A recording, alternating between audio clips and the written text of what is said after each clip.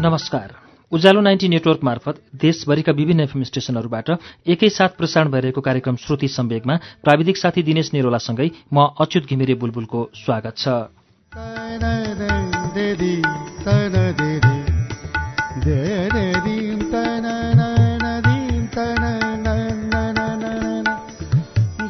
श्रुति सम्वेकको मंगलबारको श्रृङ्खलामा हामी विगत केही श्रृङ्खलादेखि पुरुषोत्तम दाहालको उपन्यास शान्ताको वाचन सुन्दै आएका छौं। शान्ताको आज हामी 9औं श्रृङ्खला वाचन सुन्नेछौं। पुरुषोत्तम दाहालको जन्म 2015 सालमा ओखलढुङ्गाको बिगुटार भन्ने ठाउँमा भएको हो। पुरुषोत्तम दाहाल प्राध्यापन, राजनीतिशास्त्र र त्यसैगरी वाल्मीकि विद्यापीठसँग पनि संलग्न हुनुहुन्छ र उहाँ महेन्द्रनारायण निधि स्मृति प्रतिष्ठानका अध्यक्ष, सगरमाथा वाङ्मय प्रतिष्ठानका अध्यक्ष हुनुहुन्छ भने पत्रकारितामा विगत 35 वर्षदेखि संलग्न हुनुहुन्छ। लोकतन्त्र र मानवाधिकार आन्दोलनमा 4 दशकदेखि उहाँ निरन्तर सक्रिय हुनुहुन्छ। शान्ता पहिलो संस्करण, प्रथम संस्करण 2070 असारमा निस्केको हो भने अहिले यसको दोस्रो संस्करण पनि प्रकाशित भइसकेको छ। यो शान्ता उपन्यास सुनिरहँदा हामीलाई कतिपय श्रोताले सोध्नु भएको छ कि शान्ता सत्य घटनामा आधारित उपन्यास हो? यसको उत्तर पुरुषोत्तम दाहालसँग हामी तपाईलाई प्रत्यक्ष सुनाउनेछौं। आउँदो साता हामी पुरुषोत्तम दाहाललाई स्टुडियोमा ल्याउने कोसिस गर्नेछौं। आज पुरुषोत्तम दाहालको उपन्यास शान्ताको वाचनको 9औं श्रृङ्खला अब सुरु हुन्छ पृष्ठ 140 बाट।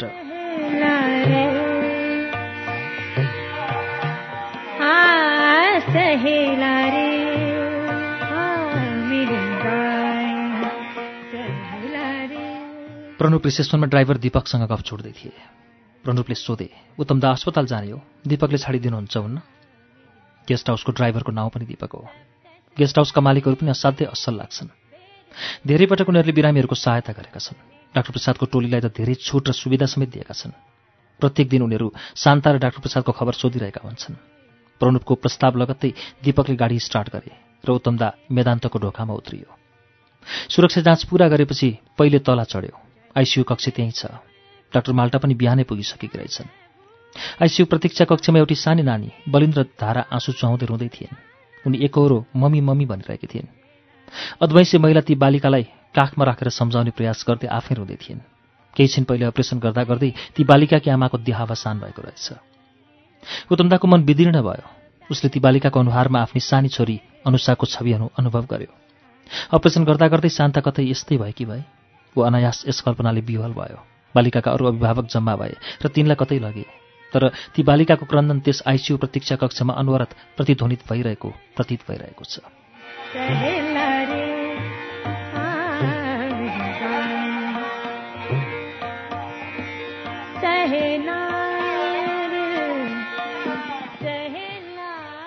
आइसियू वार्ड खुल्ने बेला भएको छ। डाक्टर माल्टाले भनिन्, पहिले जुत्ता मोजा फुकाल्ने र यहीँका प्लास्टिकका जुत्ता लगाउने, टाउकामा टोपी र एप्रोन लगाउनुपर्छ र दोस्रो ढोकामा पुगेपछि त्यस्तै अर्को जोर लगाएर मात्र भित्र जानुपर्छ। उनले शान्तालाई राखेको कक्ष बताइदिन्। आइसियूको ढोका खुल्यो। केही थोरै नर्सहरू भित्र जान प्रतीक्षारत थिए। डाक्टर माल्टाले भने चाहिँ उत्तमदाले जुत्ता खोलेर अस्पतालकै लुगा लगायो। रेडिएसनको असर हुन नदिन र संक्रमण रोक्न अस्पतालमा कडापूर्वक नियम लगाइएको हुन्छ। अस्पतालमा धेरै दिन तलमाथि गर्दा गर्दै उत्तमदा अस्पतालको नियमप्रति सचेत भइसकेको छ। डाक्टर माल्टा पनि सँगै थिइन्। उनी डाक्टर प्रसादलाई हेर्न जाँदै थिइन्। उत्तमदाले भन्यो, माइजू पहिले म मामालाई बोलाउँछु, यही कार्ड प्रयोग हुन सक्छ? उनले हुन्छ भनिन् र डाक्टर प्रसादको वार्डमा पुर्याइन्। वार्ड त के भन्नु, मेसिन र तारले भरिएको कोठा रहेछ। शरीरभरि तार र मेसिन जडान गरिएका डाक्टर प्रसाद कुनै यन्त्र मानव जस्ता देखिन्थे। उनको आँखा र अनुहार मात्र देख्न सकिन्थ्यो। टाउकामाथि बिजुलीका मसिना बल्बहरू जस्ता थिए। शरीरभरि कम्प्युटरका तार जस्ता तारहरू टाँसिएका थिए। उनका आँखा चिम्म थिए, हलचल केही थिएन। डाक्टर माल्टाले सिसा ट्वाक्क पारिन्। डाक्टर प्रसादले पुलुकका आँखा खोले। डाक्टर माल्टाले यताउति हेर्दै सिसाको ढोका अलिकति उगारेर भनिन्, ज्वाइँसाब आउनुभएको छ।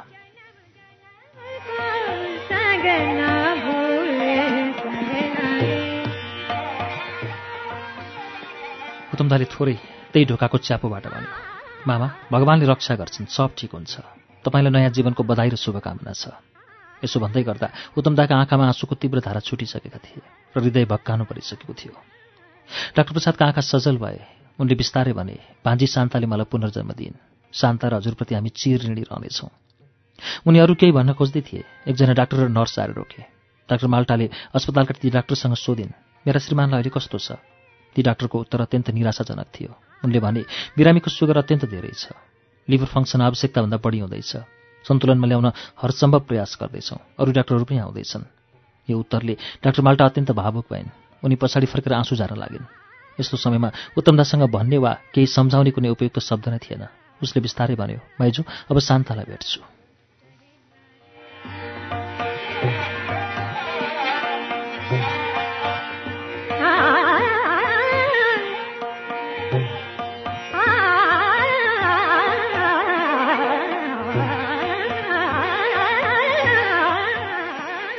डाक्टर माल्टा पनि आफ्ना आँखाहरूबाट आएका आँसुहरूलाई रुमालले छोप्दै मौन साथ लागिन्।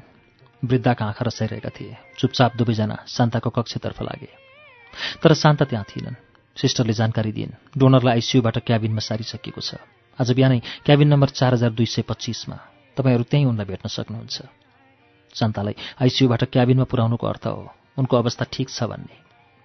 उत्तमदाको मन केही शान्त भयो। डाक्टर माल्टाले भनिन्, जोइ साहब, हजुर शान्तालाई भेटेर आउनुहोला। वार्डमा बस्न त उहाँ नानीलाई ठिक हुन्छ।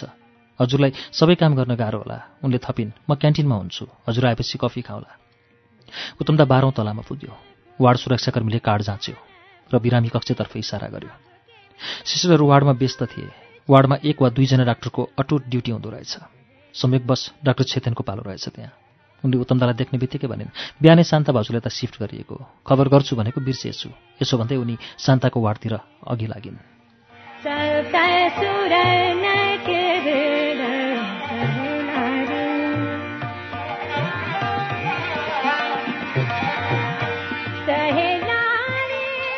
भर्खर डाक्टर प्रसादको अवस्थाले दृश्यले कापिरहेको मन अझै स्थिर भएको थिएन उत्तमदाको।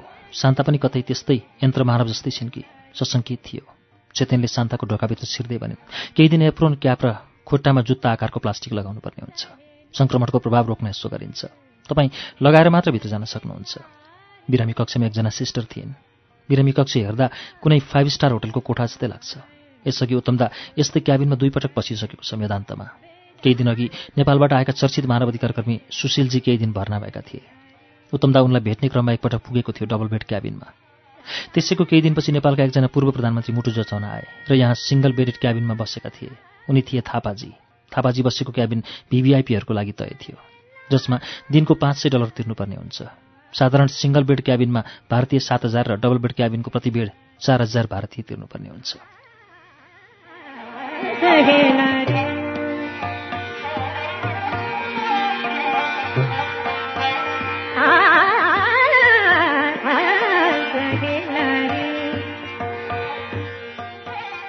उत्तमदा एप्रोन र जुत्ता लगाउँदै थापाजीसँगको भेटलाई सम्झन पुग्छ। ती नेपालका नेता 50 वर्षदेखि राज्य सत्ताको निर्णायक तहमा रहेका छन्। उनी यसरी विदेशी अस्पतालको अत्यन्त सुविधा सम्पन्न र अत्यधिक शुल्क तिर्नुपर्ने ठाउँमा आएर उपचार गर्दा के सोच्दा हुन्? उत्तमदालाई यो प्रश्न सोध्न मन लाग्यो त्यसबेला। उसले भन्यो, तपाईँ 50 वर्षदेखि राज्य सत्ताको निर्णायक तहमा खेलिरहनु भएको छ, तर देशभित्र एउटा सुविधा सम्पन्न अत्याधुनिक अस्पताल बनाउने सपना तपाईँमा कहिल्यै आएन। त्यस्तो सपना आएको भए किन बनाउनु भएन? यसरी अर्काको देशमा आएर उपचार गर्नुपर्दा तपाईँहरूमा अलिकति आत्मग्लानि उत्पन्न हुँदैन? ती नेताको मुख यी प्रश्नले क्षुब्ध देखियो। उनको क्षुब्धता वास्तवमा नै आत्मग्लानीको प्रतिबिम्बित देखिन्थ्यो। उनले भने, सपना त छ, तर कहिले पनि राजनीति सुस्थिर हुन सकेन, चाहेर पनि सम्भव भएन। गरिब, शोषित, पीडितहरूको नाउँमा राजनीति गर्ने नेताहरू आफ्नो र परिवारको भविष्य सुख र समृद्धिको सपनाको आहालभित्र निरन्तर पौडी खेलिरहन्छन्। दुर्भाग्य जनताकै होला। यदि मेदान्त जस्तै एउटा अस्पताल आफ्नो देशमा बन्न सकेको भए अर्काको देशमा यसरी हन्डर खानु पर्थ्यो र? उत्तमदा एक्लै प्रश्न गर्छ आफ्नै मनसँग।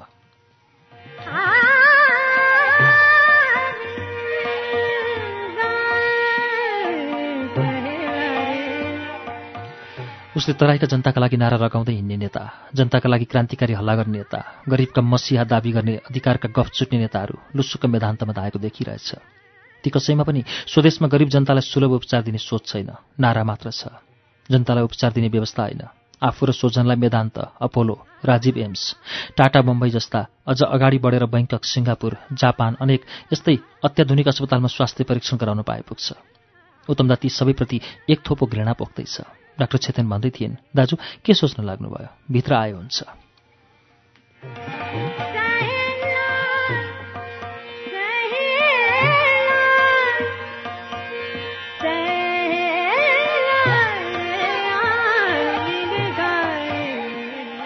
उत्तमदा शान्ताको बेडमा पुग्यो। एकछिन किंकर्तव्य र हतप्रभ रह्यो। शान्ताका पेटमा 2टा पाइपहरू थिए, हातमा अर्को पाइप थियो। टाउकामा केही तारहरू टाँसिएका थिए। निन्याउरी, क्लान्त र भावपूर्ण मुद्रामा सुतिरहेकी शान्तालाई देख्दा विवल नहुने कुरै थिएन, तर उनमा अभूतपूर्व आत्मविश्वास रहेको थियो। शान्तासँग डाक्टर छेतेनले सोधिन्, भाउजू ठिक छ?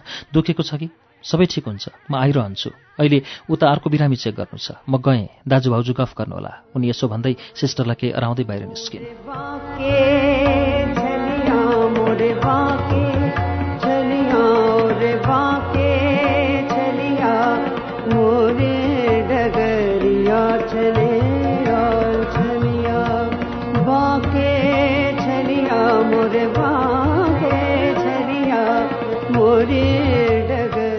शान्ताले सोधिन्, किन भेट्न नआउनु भएको यतिका दिनसम्म? उत्तमदा बिमार भएको उनलाई थाहा थिएन।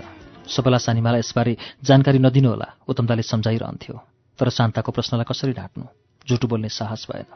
सत्य बोलौँ भने यति ठुलो घाउ सहेर बसिरहेकी पत्नीका सामु ज्वरो, रुगा खोकी, चिसोको पीडा के सुनाउनु? उत्तमदालाई सामान्य टाउको दुख्दा समेत औषधि मुलो गर्न तत्काल अग्रसर हुने शान्ताको मन बिरामीको चर्चाले आहत हुन सक्दथ्यो। उत्तमदाले भन्यो, दौडधुप धेरै भएछ, हल्का बिसन्चो जस्तो भयो, त्यसैले आउन सकिन। हल्का बिसन्चो भने पनि उत्तमदा ज्वरोका कडा दबाव र ढाडका नसा र हड्डीको दुखाइ प्राणान्त हुने गरी अनुभव गरिरहेको थियो।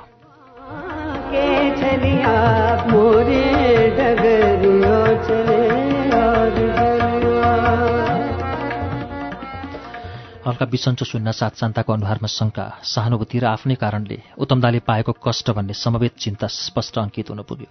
उनले भनिन्, मेरो निर्णयका कारण तपाईँले समेत यतिविधि दुःख र यातनाको भुमरीमा पर्नु पर्यो। के तपाईँ यस निम्ति मलाई क्षमा दिनुहुन्छ? शान्ता बिस्तारै बोल्दै थिइन्। उनका आँखामा आकाशगङ्गा देखा पर्न थाल्यो।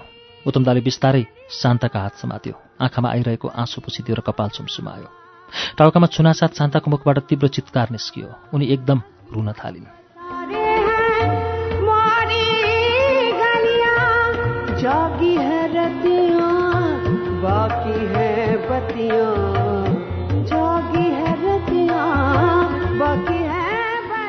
उत्तमदाले टाउको बिस्तारै उठाएर हेऱ्यो।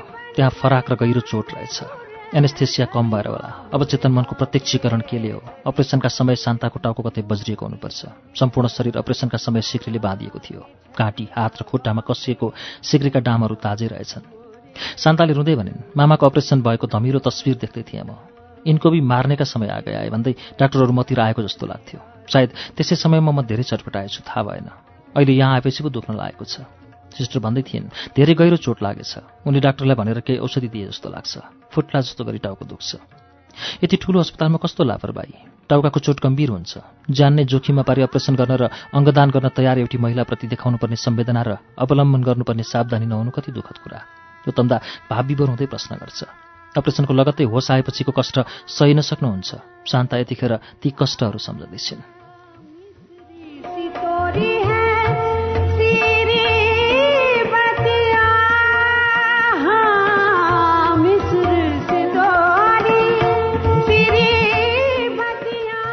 ओठ मुख सुकेर मरुभूमिको बालुवा जस्तै भएका छन्। एक थोपो पानी भए कस्तो हुन्थ्यो? शिशुसँग शान्ताले बिस्तारै आग्रह गरिन्, तर डाक्टर र सिस्टर कसैले पनि पानी दिन मानेनन्। उनी रोइन्, छटपटाइन्, कराइन्, कसैले पनि सुनेनन्। टाउकाको चोटबारे त थाहै थिएन। शान्ताको रुवाई शान्त पार्न नसकेपछि डाक्टरले उत्तमदालाई तुरुन्त आउन फोन गरेका थिए। यसरी शान्ताले बताउँदै थिइन्। उत्तमदाले सम्झियो, त्यस दिन अर्जेन्ट कल आएपछि उत्तमदामा तीव्र मानसिक तनाव उत्पन्न भयो। अनेक शङ्काहरू उसका मनमा उब्जिए। डाक्टर प्रसादलाई पो केही भएछ कि? मन यसै थर्र काम्यो। शान्ताका कारण त्यसरी अर्जेन्ट कल आएको हुन सक्ने सम्भावना कम र डाक्टर प्रसादको अवस्थाका कारण बढी भन्ने सन्देह उठेको थियो। यसै कारण उत्तमदाले तुरुन्त अस्पताल पुगेर डाक्टर प्रसाद र शान्ताको खबर बुझ्न आग्रह गर्दै छवि कुमार र सञ्जित कुमारलाई भन्यो, स्थिति गम्भीर जस्तो छ, तपाईँहरू अस्पताल पुगेर जानकारी दिनुहोला। उहाँहरू दुवैजना तुरुन्त अस्पताल लाग्नुभयो। डाक्टर माल्टा र सबैलाई पनि हतार गर्दै हिँडे, तर डाक्टरहरूले भनेछन् डोनर बढी तनावमा छन्, आफन्तहरूले सम्झाउनु पर्यो। टाढैबाट छवि कुमार र सबैलाले शान्तालाई बोलाएपछि उनी मुसुक्क हाँसिन्। इसाराबाट तिर्खा लागेको जानकारी दिइन्। छवि कुमारले सिस्टरसँग सोधे, पानी दिनु हुँदैन? अपरेसनको केही दिन पानी दिनु जोखिमपूर्ण हुन्छ। लिभर काटेको र कलिलो अवस्थामा छ। पानीको दबावले रक्तस्राव वा अरू समस्या हुन सक्छ। त्यसैकारण पानी दिनु हुँदैन, सिस्टरले जानकारी दिइन्। पानी पिलाउनु जोखिमपूर्ण थियो, तर जिउ चिरेर बसेको बिरामीको तिर्खा कसरी मेट्ने? यो प्रश्नको सम्भव हल खोज्नै पर्ने हुन्छ।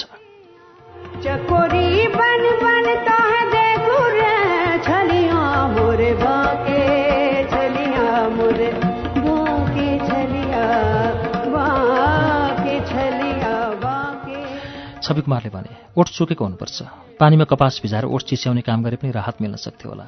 सिस्टरले अरू 1-1.5 घण्टापछि त्यसरी नै ओठ भिजाइदिने वचन दिइन् र छविकुमारहरू गेस्ट हाउस फर्के। यतिखेर शान्ताले ओठमुख सुकेको पीडा सुनाइरहँदा उत्तमदा त्यस दिनको घटनालाई स्मरण गर्ने प्रयास गर्दै थियो। टाउकामा गहिरो घाउ, घाँटी, हात र खुट्टामा सिक्रीको डाम, टाउकामा तारहरूको जालो, अपरेसन भएको ठाउँकै नजिक जोडिएका घाउबाट आउने फोहोर पानी, पिसाब फाल्ने पाइपहरू, हातमा सलाइन पानी, अर्को हातमा इन्जेक्सन लगाउने यन्त्र, छाती, पाखुरा र पासुलाभरि अनेक यान्त्रिक डोबहरू र करिब 84वटा स्टिचहरूले जर्जर भएको आफ्नी पत्नीको शारीरिक अवस्थाका सामु सम्झाउने कुनै शब्दहरू नै छैनन् उत्तमदासँग। यति बेला ती प्रत्येक डोबहरू आफ्ना शरीरमा हस्तान्तरित हुँदैछन् कि भने चाहिँ पीडाको आयतनलाई नाप्ने प्रयास गर्दै थियो।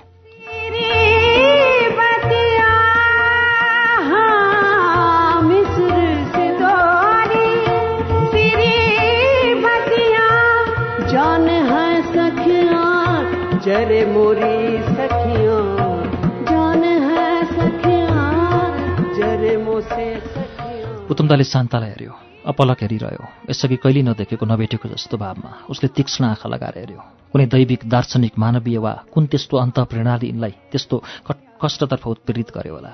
यस्तो यन्त्रणा सहनु र स्वैच्छिक मृत्युवरण गर्नु कुन सजिलो होला? कसैले यसरी प्रश्न गर्यो भने उत्तमदाले झट्ट उत्तर दिनेछ, मेरी पत्नीसँग सोध्ने हो भने यातनालाई सहज वरण गरेकी छिन् र मसँग सोध्ने हो भने यस्तो यातना होइन, स्वैच्छिक मृत्युवरण गर्नेछु। शान्तालाई औषधि दिने बेला भएछ। सिस्टर आएर औषधिको मात्रा मिलाइन्। औषधि पास गर्न पाइपकै सहारा थियो। आजसम्म उनले केही खाएकी छैनन्। 4 दिन पूरा हुँदैछ। विचित्र छ मान्छेको शरीर र मन। 1-1 घण्टामा भोक र 15-20 मिनटमा तिर्खाले बिलकबन्द हुने शान्ताको शरीर 4 दिनदेखि पूर्ण खाली छ र पानीको थोपो मुखमा परेको छैन। अहिले पनि ओठ भिजाउने काम मात्र भएको छ पानीले। शान्ता केका लागि यो कठोर तपस्या? यसको कुनै अर्थ र प्रयोजन छ? सोध्न चाहन्छ उत्तमदा, तर ओठबाट एक शब्द निस्कँदैन। पिसाबको प्याकेट पानी नपिए पनि सलाइनका पानीका कारण हुन सक्छ। भरिन लागेछ। घाउबाट आउने फोहोरको प्याकेट पनि फेर्नुपर्ने भएछ। सिस्टरले भनिन्, बिरामीको सहयोग एटेन्डेन्टले गर्नुपर्छ, तर अहिले केही दिन सावधानी हुनुपर्ने हुनाले हामीले नै सफा गर्छौँ। पछि एटेन्डेन्टबाट नै हुनेछ। सिस्टरले सफा गरिन्।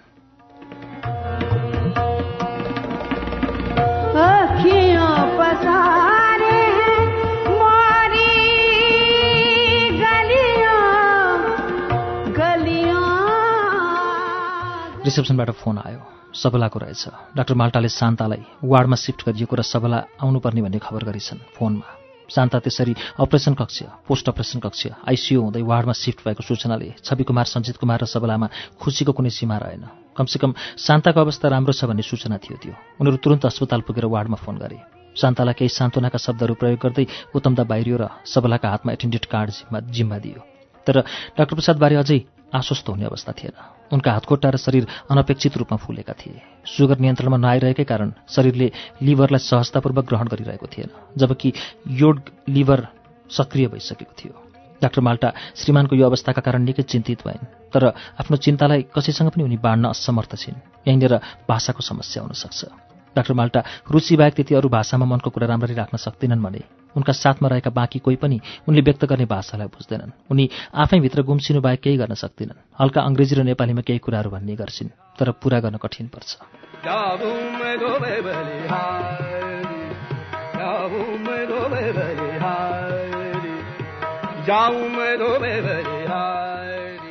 डाक्टर माल्टा क्यान्टिनमा नै रहेछन्। एक्लै बिस्तारै क्यान्टिनमा भिड सुरु हुँदै थियो। कोही समय काट्न 1 कप कफी लिएर कफ गरिरहेका थिए भने कोही हतारमा देखिन्थे। गफ गर्नेहरू बिस्तारै बोलिरहेका हुन्छन्। प्रायः सबैको हातमा वेदान्तको फाइल छ। बिरामी वा बिरामीको साथी बाहेक अरू उपस्थित हुँदैनन्। त्यहाँ बिरामी हेर्न जानेहरूको भिड हुँदैन। नेपालका अस्पतालमा गरगर्ती भिड पुग्छ। यदि भिडलाई अस्पतालले रोक्न खोजेमा असभ्यतापूर्वक विवादहरू हुने गरेको सुनिन्छ, तर त्यहाँ कसैले पनि त्यसरी विवाद गरेको देखिँदैन। बिरामीको बेड वा कक्षमा भिडले उपचार हुँदैन भन्ने न्यूनतम ज्ञान नेपालमा पलाइसकेको छैन। वेदान्त जस्ता ठूला अस्पतालहरूमा भिड बस्न सक्दैन। भेट्न आउनेहरू प्रतीक्षालयबाट नै जानकारी लिएर फर्किन्छन्। थोरै फुर्सद भए क्यान्टिनमा पुग्छन्। उत्तमदा, छविकुमार र सञ्जित कुमार क्यान्टिनमा पुगे। एमजी रोडबाट ईश्वरी र मनिष पनि आइपुगे। डाक्टर माल्टाकै टेबल वरिपरि सबै बसे। डाक्टर माल्टा निकै चिन्तित थिएन। उत्तमदाले भन्यो, माइजू धेरै अत्तालिनु हुँदैन। आजसम्म मामाका लागि सबै सहयोग जुटिरहेको छ। ईश्वरले सहयोग गर्छन्। माल्टाका आँखा भरिए। वातावरण बोझिलो हुन लाग्यो। उत्तमदाले थप्यो, भर्खर मैले डाक्टर छेतेनलाई भेटेको थिएँ। उनी भन्दै थिइन् बिहानसम्म अलि अप्ठ्यारो थियो, तर अब डाक्टर प्रसादको स्थिति उत्साहजनक भएको छ। सुगर नियन्त्रणमा आइसकेको छ। लिभर आवश्यकताभन्दा बढी सक्रिय छ। त्यो पनि ठिक हुन्छ। आत्तिनु पर्दैन।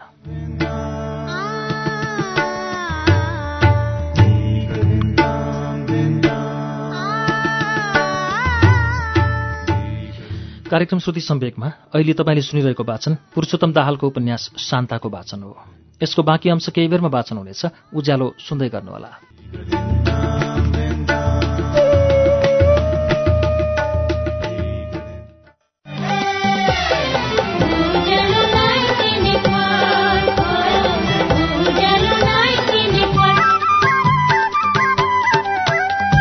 सीधा कुरा प्रश्न विचार उज्यालो 90 नेटवर्क।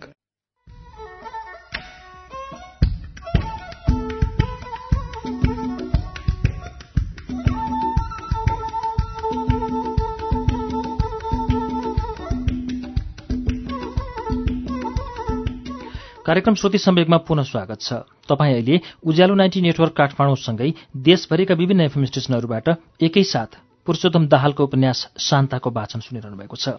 कार्यक्रम श्रुति सम्वेकमा शान्ताको बाँकी अंश वाचन अब सुनौ।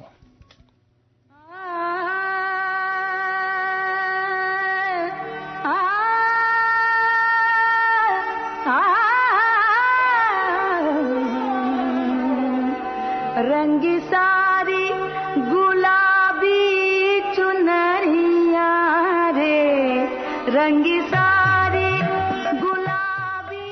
उत्तमताले दिएको जानकारी पछिल्लो हुनाले डाक्टर माल्टाको अनुहार बिस्तारै सामान्य हुँदै गयो। शान्तासँग सबला पुगिन्। बिरामीका विषयमा जानकारी सहज भयो। डाक्टर छेतेन शान्तालाई भेट्न पुगिरहन्थिन् र डाक्टर प्रसादको अवस्था बताइरहन्थिन्। क्याबिन कक्षमा मोबाइल समेत चल्छ। सबलाले फोनमा सूचित गरिरहन्। उनले त्यहीँबाट बर्दिया फोन गरिन्। आमा मायादेवी र बुबासँग शान्ताको फोन संवाद भयो। शान्ता थकित र अशक्त भएको हुनाले निकै मसिनो गरी बोल्थिन्। उनको मसिनो स्वर सुन्दा पनि आमा बुबाको मन केही हलुका हुन्थ्यो। सबलाले आफ्ना विदेशमा बस्ने छोरीहरूसँग कुरा गर्दै भनिन्, शान्ता दिदीसँग फोनमा कुरा गर। शान्ताले फोनमा संक्षिप्त कुरा गरिन् र फोन राखिदिन्। म बिरामी छु। मैले मामालाई बचाउन पेट चिरेको छु। म प्रति सहानुभूति गर। तिमीहरूले नै फोन गर भनेर बिरामी शान्ताले कसैलाई पनि सूचित गर्नुपर्ने वा भन्नु जरुरी छैन। यति ठूलो काम गरिरहेकी एउटी साहसी आफन्तलाई थाहा पाउनेहरू आफैले फोन गर्न, भेट्न वा केही आवश्यक सहयोग चाहिन्छ कि भनेर प्रश्न गर्न सक्दछन्। यसो गर भन्नुपर्ने थिएन। उनलाई फोनप्रति नै झर्को लागिरहेको थियो। तैपनि आमा जत्तिकै माया गर्ने सानीमाको आज्ञा उल्लङ्घन गर्न सक्दैनन् उनी। सबला सानीमाप्रति उनको सानैदेखि बेहद लगाव छ। उनकी अर्की सानीमा अन्जुश्रीको आज्ञा पनि उनले उल्लङ्घन गरेकी छैनन्। सबलाले अन्जुश्रीसँग फोन सम्पर्क गरिन्। दिदीबहिनी दुवैले आफ्ना दाजु डाक्टर प्रसादको स्वास्थ्यबारे गम्भीर शब्दमा चिन्ता व्यक्त गरे। अन्तमा सबलाले शान्तालाई फोन दिँदै भनिन्, अन्जुश्रीसँग कुरा गर त नानी। शान्ताले सानीमालाई दर्शन गरिन् र आफू ठिक रहेको मात्र बताइन्।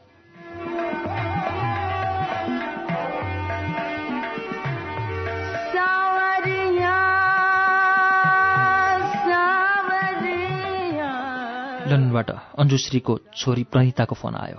उनले पहिले शान्ता दिदीको छेमकुशल सोधिन् र मामाबारे चासो राखिन्। सबलाको फोन निरन्तर चलिरहेको छ। Kathmandu, Bardiya, Pokhara, Nepalgunj, London, Australia, America, रुस।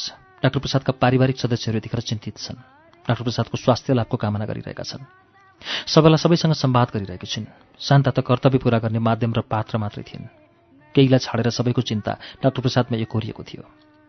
अनिश्चय अन्त्य नहुँदै अर्को दिन गेस्ट हाउसमा बसेर चिया पिउँदै गर्दा अकस्मात छवि कुमारले भने, म अब बसिरहनुको अर्थ छैन, काठमाडौँ फर्किन्छु। सञ्जित र सबला, ज्वाइँसाप र डाक्टर माल्टा भएपछि समस्या हुँदैन। छवि कुमारको अप्रत्याशित अभिव्यक्तिले उत्तमदाय स्तब्ध भयो। छवि कुमारको वाक्य भुइँमा खस्न नपाउँदै सञ्जित कुमारले भने, सबलाको बिदा सकिएको छ। 4 दिनभित्र हाजिर हुनै पर्छ। म र सबला पनि भोलि नै फर्कन्छौँ। दुवैजना यसरी अकस्मात फर्किने कुरा गर्दै थिए, जबकि शान्ताका लागि यसबेला सहयोगीको सर्वाधिक खाँचो थियो। डाक्टर प्रसादको अवस्था सुनिश्चित हुन सकेको थिएन।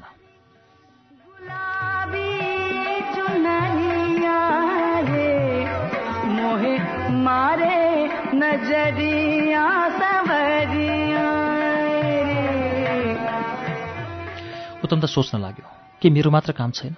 शान्ताले मात्र आफूलाई बलिदान गर्नुपर्ने हो? डाक्टर प्रसादका सबैभन्दा निकट कुटुम्ब र यस कष्टपूर्ण क्षणका अभिभावकहरू समेत यति चाँडै परावृत्त हुनु ठिक हो?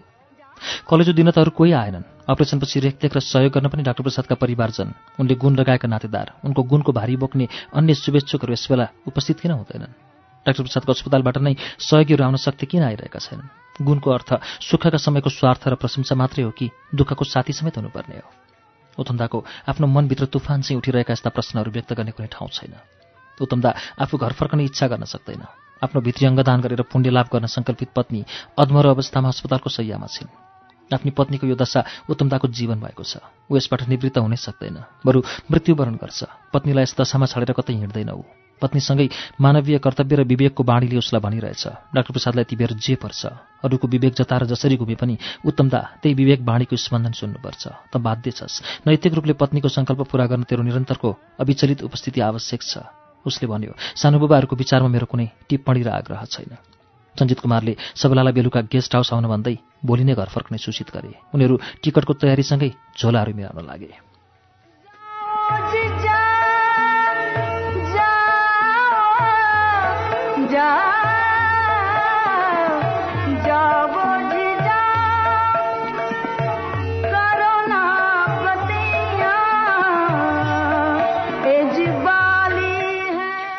उत्तम त सबलालाई पालो दिन अस्पताल लाग्यो।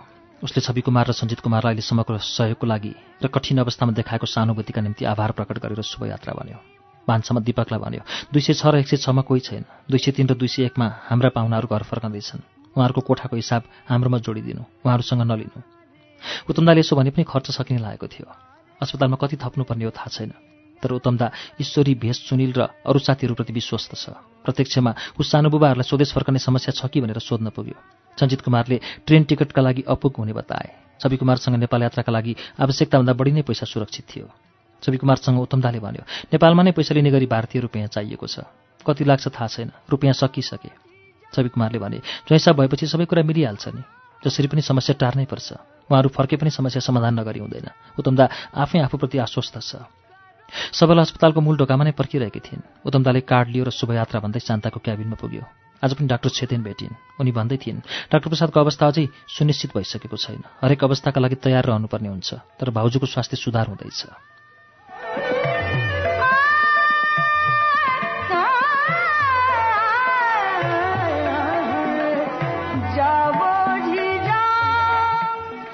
डाक्टर माल्टा प्रतीक्षा कक्षमा एक्लै बसिरहेकी हुन्छन्। आफन्तहरू घर फर्किसकेका छन्। उत्तमदा अस्पतालको क्याबिनमा छ। एटेन्डेन्टका लागि सुत्न राम्रो बेड छ। नुहाउन र रेस्टको लागि उस्तै प्रबन्ध छ। बिहान ब्रेकफास्ट, चिया, लन्च, खाजा, चिया र डिनर मेनुभित्रको अर्डर अनुसार त्यहीँ दिइन्छ। उत्तमदाले फेर्ने कपडा र ब्रस मात्र साथ लिएको थियो। पहिलो दिनभन्दा शान्ता केही स्वस्थ देखिन्, तर सबै पाइप र तारहरू उसै गरी शरीरभरि झुन्ड्याइएका थिए। सिस्टरले भनिन्, दिनमा कति पिसाब आउँछ नापेर फाल्नुपर्छ। स्लाइन पानी सक्नु पहिले नै जानकारी दिनु होला। औषधि दिन र रिपोर्ट दिन हामी हुन्छौँ। बिरामीलाई दिशा लागे भाँडो छ, कोल्टी पारेर गराउनुपर्छ। अब औषधि खुवाउने र रिपोर्ट बनाउने बाहेक सबै काम एटेन्डेन्टले गर्नुपर्ने भएछ। उत्तमदालाई लाग्यो, पति बिमार हुँदा फोहोर नमानी, ठाउँको ठाउँ नभनी, चिसो तातो भोक तिर्खा केही नभनी अहोरात्र सेवा गर्न, तल्लीन पत्नीको सेवा गर्न पाउनु पनि अवसर र कर्तव्य हो। उत्तमदाका पिताजी जहिले पनि भन्नुहुन्थ्यो, मैले सँगै बस्ने साथीहरू बिरामी हुँदा भात पकाउने, भाँडा माझ्ने, उनीहरूका लुगा धोइदिने, नुहाइदिने, दिसा पिसा र बमन सोर्ने र सफा गर्ने सबै काम गरेको छु। उत्तम सेवा भनेकै बिरामीहरू र दुःखमा परेकाहरूको सेवा र सहयोग हो। यस समय पिताजीको त्यस भनाइलाई उत्तमदा अक्षरशः स्मरण गरिरहेको छ। आफ्नी पत्नीको सेवा त अरू साथीहरूको भन्दा पनि बढी हुनुपर्छ। शान्तालाई सुप खुवाउन थालिएको रहेछ। पानी पनि अलिअलि चमचले खुवाउनु पर्नेछ। मुखमा मेसिनबाट औषधि प्रयोग गर्दै कफ सफा गरिने काम हुँदो रहेछ।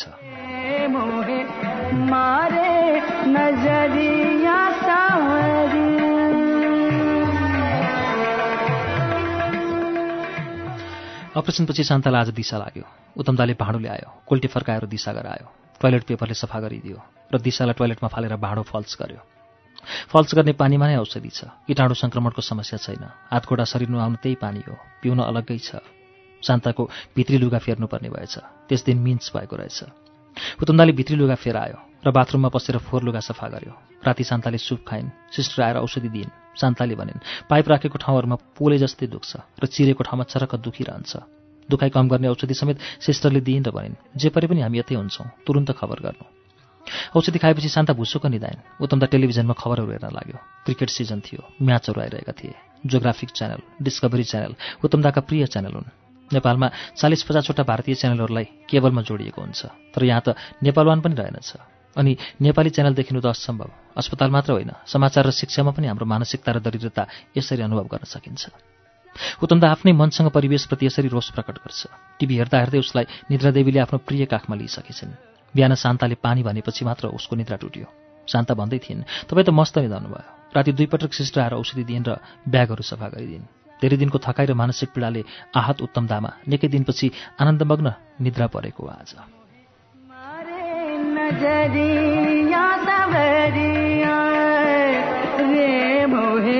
मारे नजरिया सावर बिहान सिस्टर आइपुगिन्। डाक्टर दिनमा 2 पटक आउने गर्छन्, बिहान र बेलुका। आवश्यकता परे जुनसुकै बेला पनि आउँछन्। शान्तालाई 3 पटक इन्जेक्सन दिनुपर्ने रहेछ। इन्जेक्सन दिँदा उनका पाखुरा र तिग्रा पछाडिको भाग छियाछिया भइसकेको छ। तर अहिले इन्जेक्सन दिन हातमा उपकरण जडान गरिएको हुनाले सजिलो भएको रहेछ। एकै ठाउँबाट इन्जेक्सन दिन लागिएछ। बिहान सिस्टर आएर भनिन्, डाक्टर आउँदैछन्, केही सोध्नु छ भने सोध्नु। उनीहरूले पनि हिजो रातभरिको रिपोर्टको आधारमा ब्रिफिङ गर्छन्। डाक्टरहरू आए, त्यस टोलीमा डाक्टर छेतेन पनि थिएन। उनले खुसुक्क भनिन्, आज डाक्टर प्रसादलाई पोस्ट अपरेसन कक्षबाट वार्डमा ल्याइदिएछ। त्यस वार्डबाट लिभर नर्चरिङ सेन्टर भनिन्छ। उत्तमदाले जान्न चाह्यो, सुधार हुँदैछ कि के अवस्था छ? उनले संक्षिप्तमा भनिन्, उत्साहप्रद छ। शान्ताको रिपोर्ट हेरेर डाक्टरहरूले आपसमा छलफल गरे। शान्तालाई आएर सोधपुछ गरे। पिसाब जाँदा घाउको फोहोर बाहिरिँदा अनि भोक तिर्खा, रुचि अरुचि, दिशा पिसाब, छाती दुखाइ, टाउकाको वेदना अनि निद्रा आदि बारे उनीहरू शान्ताको उत्तर सुन्दै टिप्दै थिए। उत्तमदाले टाउकाको घाउलाई लिएर गुनासो गरेपछि उनीहरू गम्भीर देखिए। घाउको निरीक्षण गरेर सफा गर्न लगाए, औषधि लगाइदिएर खाने ट्याब्लेट समेत प्रेस्क्राइब गरे। तर औषधिहरू सिस्टर आफै नै ल्याएर खुवाउनु पर्ने रहेछ। डाक्टरहरू अत्यन्त विनम्र र आत्मीय थिए। भनिन्छ, बिरामीहरूको आधा दुखाइ डाक्टर र नर्सहरूको असल र विनम्र व्यवहारले नै घट्छ।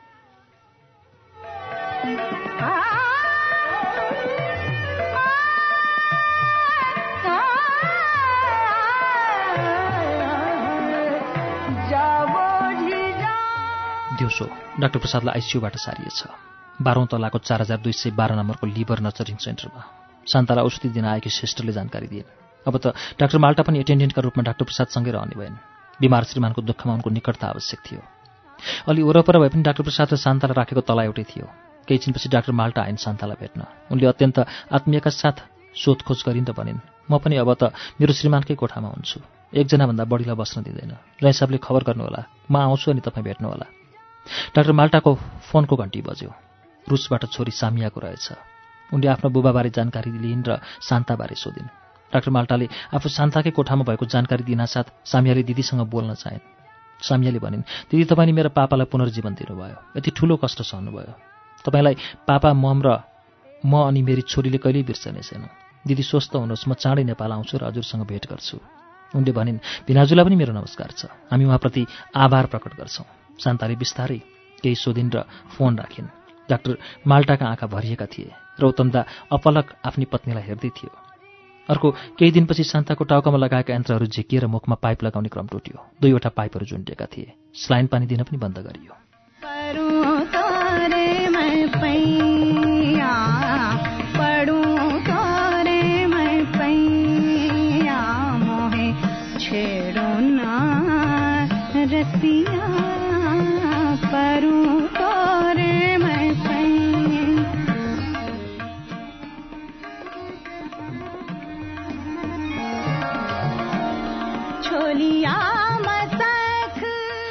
उनलाई दिशा गराउनु टोयलेटमा लान थालियो। पेसाब र घाउको फोहोर फ्याँक्न समेत उठाएर टोयलेट लानुपर्ने भयो। नियमित केही दिन यो क्रम चलिरह्यो। एका बिहानै शान्ताको कोठा अगाडि धेरै मान्छे आएको पदध्वनि सुनियो। सिस्टरले ढोका खोलिन्। व्हीलचेयरमा बसेका डाक्टर प्रसादलाई ल्याइएको रहेछ। 4-5वटा पाइपहरू उनका साथमा नै थिए। तारै तारले बनेको यन्त्र मानव जस्तो शारीरिक रूप देख्दा मान्छेको आकारमा ल्याइँदै गरेको रोबोट जस्तो लाग्थ्यो। केही पाइपमा ब्यागहरू तर्ल्याङ तुर्लुङ झुन्डिएका थिए। ढोकाबाट भित्र पस्नासाथ तारै तारले विस्तृत भएको हात उठाउँदै डाक्टर प्रसादले प्रसन्न मुद्रामा भने, मेरी भान्जी, तिमी मेरो पुनर्जन्म दिने आमा भयो। म तिमीलाई ढोग्न र दर्शन गर्न आएको हुँ। उनले उत्तमदा, दिदी, मायादेवी र भिनाजु खेत प्रसादप्रति समेत कृतज्ञता प्रकट गरे। शान्ताले भनिन्, मामा, तपाईँलाई यसरी देख्दा हामी सबै खुसी छौँ। मामाको स्वस्थ र दीर्घ जीवनको कामना गर्छौँ। आफ्नो आँत चिरेर घाइते शरीर बोक्दै यतिखेर सञ्जीवनी भएकी शान्ताको यो भनाइ जस कसैको मन पगाल्न पर्याप्त थियो। डाक्टर प्रसाद र डाक्टर माल्टाका आँखा भरिए। उत्तमदा त आँसु खसालिरहन्थ्यो। सिस्टरहरूले धेरै बेर बस्न दिएनन्। बाहिर निस्कँदै गर्दा डाक्टर प्रसादले भने, भान्जी, तिम्रा सबै समस्याहरू, आवश्यकताहरू, दुःखहरू हाम्रा हुन्। तिमी ढुक्क हुनु, कुनै चिन्ता लिनु पर्दैन। अस्पतालको बसाई उराट लाग्दो थियो। प्रत्येक क्षण घण्टा र दिन जस्तै लामा थिए। एक दिन बिहान उत्तमदा गेस्ट हाउस जानुपर्ने काम आयो। शान्तालाई रेखदेख गर्न सिस्टरसँग अनुरोध गरी 1-1.5 घण्टापछि मात्र आफू फर्कने बतायो। सिस्टरले स्वीकृति दिइन्। ऊ लिफ्टबाट तल झर्यो। ढोकाबाट बाहिर निस्कनासाथ प्राकृतिक हावाको स्पर्शले शरीर त्यसै रोमाञ्चित हुन पुग्यो। केही दिनदेखि अस्पतालको कोठामा गुम्सिएर बसिरहँदा संसार खुम्चिए जस्तो, आफ्नै कोठामा कैद भए जस्तो उकुस मुकुस हुँदो रहेछ। भर्खर उदाएको बिहानी घामले उष्णताका पाइलाहरू बढाउँदै गरेको सङ्केत गर्न लागेको थियो। हिउँदको यो समय आनन्ददायक हुन्छ। अस्पतालबाट बाहिरिँदा उसलाई केही नौलो अनुभूति हुँदै थियो। यद्यपि अस्पताल सधैँ उस्तै छ। ढोका सामु साइरनको कर्कश स्वर, व्हीलचेयर, बिरामीहरूको लस्कर, स्वजनहरूको दर्द वा मुस्कान, शोक, सम्पत्तिको विनाश, बिरामीको मृत्यु वा जीवन। अस्पतालको दिनचर्या यति मात्रै हो।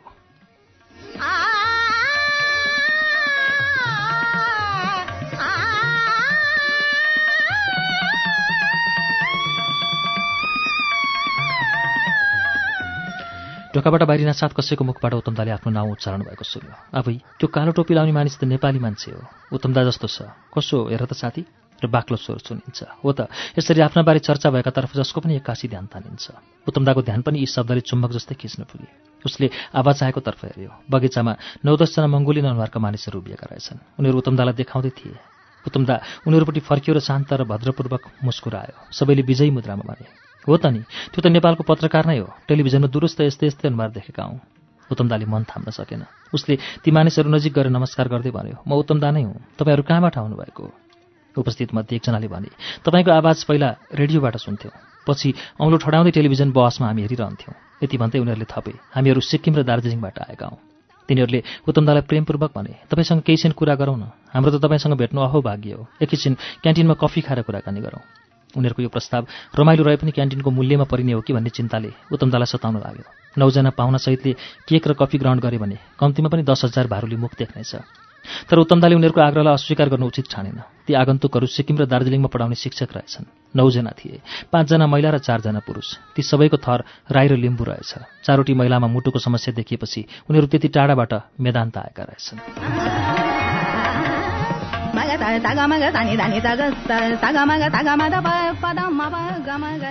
क्यान्टिनमा कफी र केक अर्डर गरेपछि उत्तमदासहित 10 जना टेबल र कुर्सी जोडेर लहरै बसे। एकजना प्रधानाध्यापक फुर्तिला रहेछन्, उनले नै अर्डर लिने काम गरे। तीमध्ये 3 जना माध्यमिक विद्यालयका प्रिन्सिपल रहेछन्। कुराकानीका प्रसङ्गमा एकजनाले सोधे, सर, के नेपालका सबै राजनीतिक नेताहरू बौलाएका छन् कि हुस्सु र लोभी छन्? उत्तमदा यो प्रश्नबाट हतप्रभ र निरुत्तर भयो। उसले सोध्यो, किन यसो भन्नुभएको तपाईँले?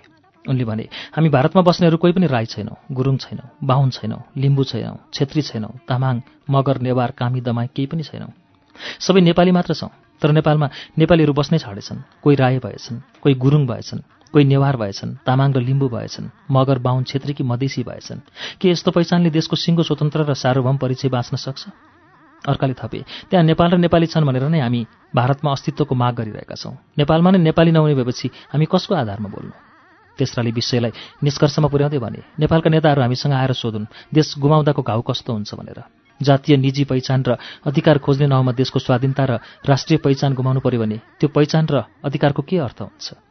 तीमध्ये एकजना महिला निकै विज्ञ जस्तै लाग्थिन्। उनले थपिन्, नेपालमा जात र धेरै क्षेत्रमा बाँडिँदा भोलि हामी सिक्किमेको जस्तै अवस्था हुन सक्छ। हामीले बुझिरहेको त्यही हो यता बसेर। उनीहरू नेपालको राजनीति र राजनीतिक नेतृत्वप्रति आगो उकाल्दै थिए।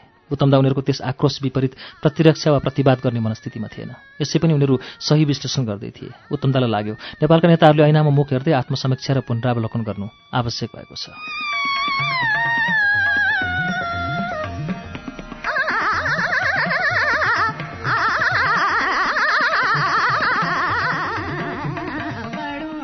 उनीहरूले अरू धेरै प्रश्नहरू गरे। उत्तमदाले आफूले बुझेसम्मका विषयमा संक्षिप्त जानकारी दियो त कुनैको व्याख्या गर्यो। उनीहरू हिजो आएका भए पनि बस्ने ठाउँ खोज्दै रहेछन्। उनीहरूले सोधे, तपाईँहरू बसेको ठाउँमा बस्न मिले त रमाइलो हुने थियो होला। उत्तमदा मेदान्तबाट मेजबान जाँदै थियो। मेजबानमा केही कोठाहरू खाली भइरहेको देखिन्छ। उस सबैलाई लिएर मेजबानतर्फ बढ्यो। मेदान्तबाट मेजबान जाने बाटामा पर्ने गुरु नानकको आरती हुँदै थियो। गुरुद्वारमा शिर झुकायो। छेउैका औषधि व्यापारी कपिल र वत्ससँग हात मिलायो। उनीहरू शान्ताको स्वास्थ्यबारे सोधखोज गर्दै थिए। वत्सले भने, मेदान्तबाट आउने डाक्टरहरूसँग शान्ता दिदी र डाक्टर प्रसादको स्वास्थ्यबारे हामी जानकारी लिइरहन्छौँ। आज पनि मेदान्तका डाक्टर अग्रवाल आएका थिए। दिदीको अवस्था राम्रो छ भन्दै थिए। यी परदेशीहरूमा समेत यति विधि चासो र चिन्ता छ। तर कतिपय आफन्तहरू एक शब्द बोल्न, एक कल फोन गर्न समेत डर मान्छन्, कन्जुसाइ गर्छन् वा तिनीहरू विवेकहीन छन्। उत्तमदा यस्तै विचार गर्दै मेजबान पुग्छ। रिसेप्सनमा प्रनुप थिए। प्रनुप दार्जिलिङकै नेपाली मूलका नागरिक हुन्। उनले सबैलाई कोठा उपलब्ध गराए। प्रनुपले भने, जति दिन बसे पनि उत्तमदाहरूले तिरे जति मात्र चार्ज दिनु होला। तिनीहरूले कम्तीमा पनि सहुलियत पाए। उनीहरू उत्तमदासँग फेरि छलफल गर्ने भन्दै आफ्ना कोठामा लगे।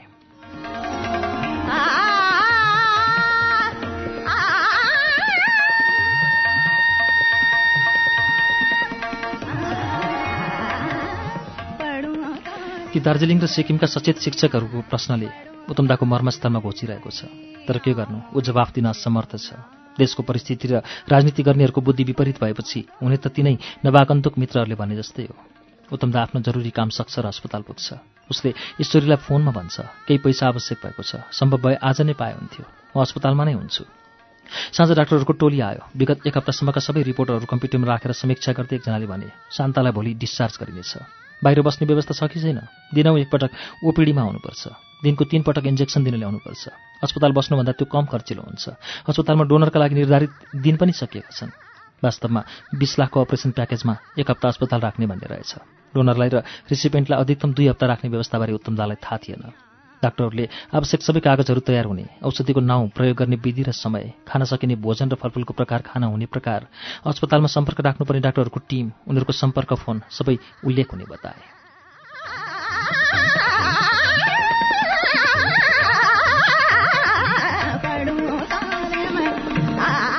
तर पिसाब सम्बन्धी पाइप केही दिन र अपरेसन भएको लिभरको घाउमा फोहोरको मात्रा हेर्न राखिएको पाइप अझै 4 हप्तासम्म राख्नुपर्ने बताए। पाइप र ब्याग सधैँ झुन्डाइरहनु पर्ने हुँदा दिशा पिसाब गराउन, उठाउन, बसाउन, खाना खुवाउन, नुहाइदिन, औषधि खुवाउन हरदम बिरामीका सामु एकजना बस्नै पर्ने हुन्छ। उत्तमदा एक प्रकारले यस्ता सबै कामहरूमा अभ्यस्त भइसकेको छ। तर उसको कुइनोमा सुरु भएको पीडा र ढाड दुख्न लागेकामा उसले शारीरिक सकस भोग्नु परिरहेछ। उत्तमदा मनमा नै सोध्छ, कसरी आवश्यक सेवा दिन सकिन्छ होला। यस समय कोही महिला नातेदार वा आफूलाई सहयोग गर्ने कोही आए पनि कस्तो हुने थियो। तर कसलाई भन्नु, आफूले खर्च बेहोरेर बोलाउने अवस्था छैन। मूल बिरामी डाक्टर प्रसादका आफन्तहरू फर्केर हेर्न आएका छैनन्। कोही थिए, उनीहरू पनि कुनै न कुनै न्यूमा घर फर्किसकेका छन्। जसरी पनि खेप्नु त पर्यो। शान्तालाई डिस्चार्ज गरी गेस्ट हाउस पुगेर पनि त्यही अभ्यास दोहोऱ्याउनु पर्नेछ, त्यति मात्रै हो। उत्तमदा वार्डका सिस्टर र डाक्टरहरूसँग सामान्य परिचित भइसकेको थियो। शान्तासँग उसले भन्यो, म सिस्टरसँग अनुरोध गर्छु, मामाको कोठामा पुगेर भेट्न सकिन्छ कि? भोलि डिस्चार्ज हुने भएपछि यो सुखद खबर दिन आवश्यक छ र बिदा हुन पनि आज भेट्न उपयुक्त हुनेछ।